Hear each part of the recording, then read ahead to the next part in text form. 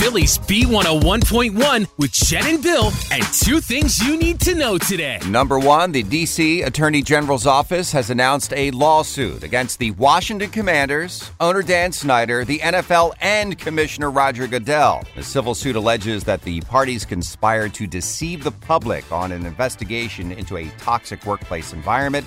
Snyder recently hired Bank of America to seek out a sale of the team, which is valued at over $5 billion.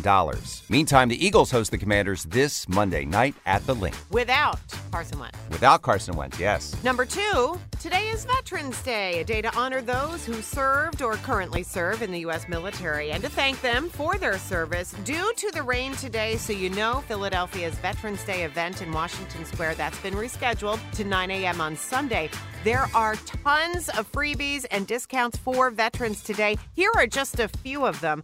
Your meal is free today at Applebee's, Bob Evans, Chili's, Iron Hill Brewery, Mission Barbecue, Perkins, Red Robin, Texas Roadhouse, TGF Fridays, and more. Wawa and Starbucks are both giving you free coffee today, and you can get a free donut at Dunkin' Donuts and at Krispy Kreme. So many more. We'll go over them later on in the show, but you can check out the entire list for yourself. It's pretty long, which is good, at military.com/Veterans Day. And those are your two things on Phillies B101.1. T-Mobile has invested billions to light up America's largest 5G network, from big cities to small towns, including right here in yours.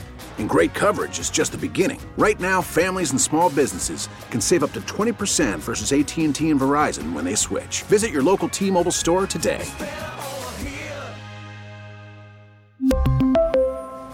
Plan savings with 3 lines of T-Mobile Essentials versus comparable available plans. Plan features and taxes and fees may vary.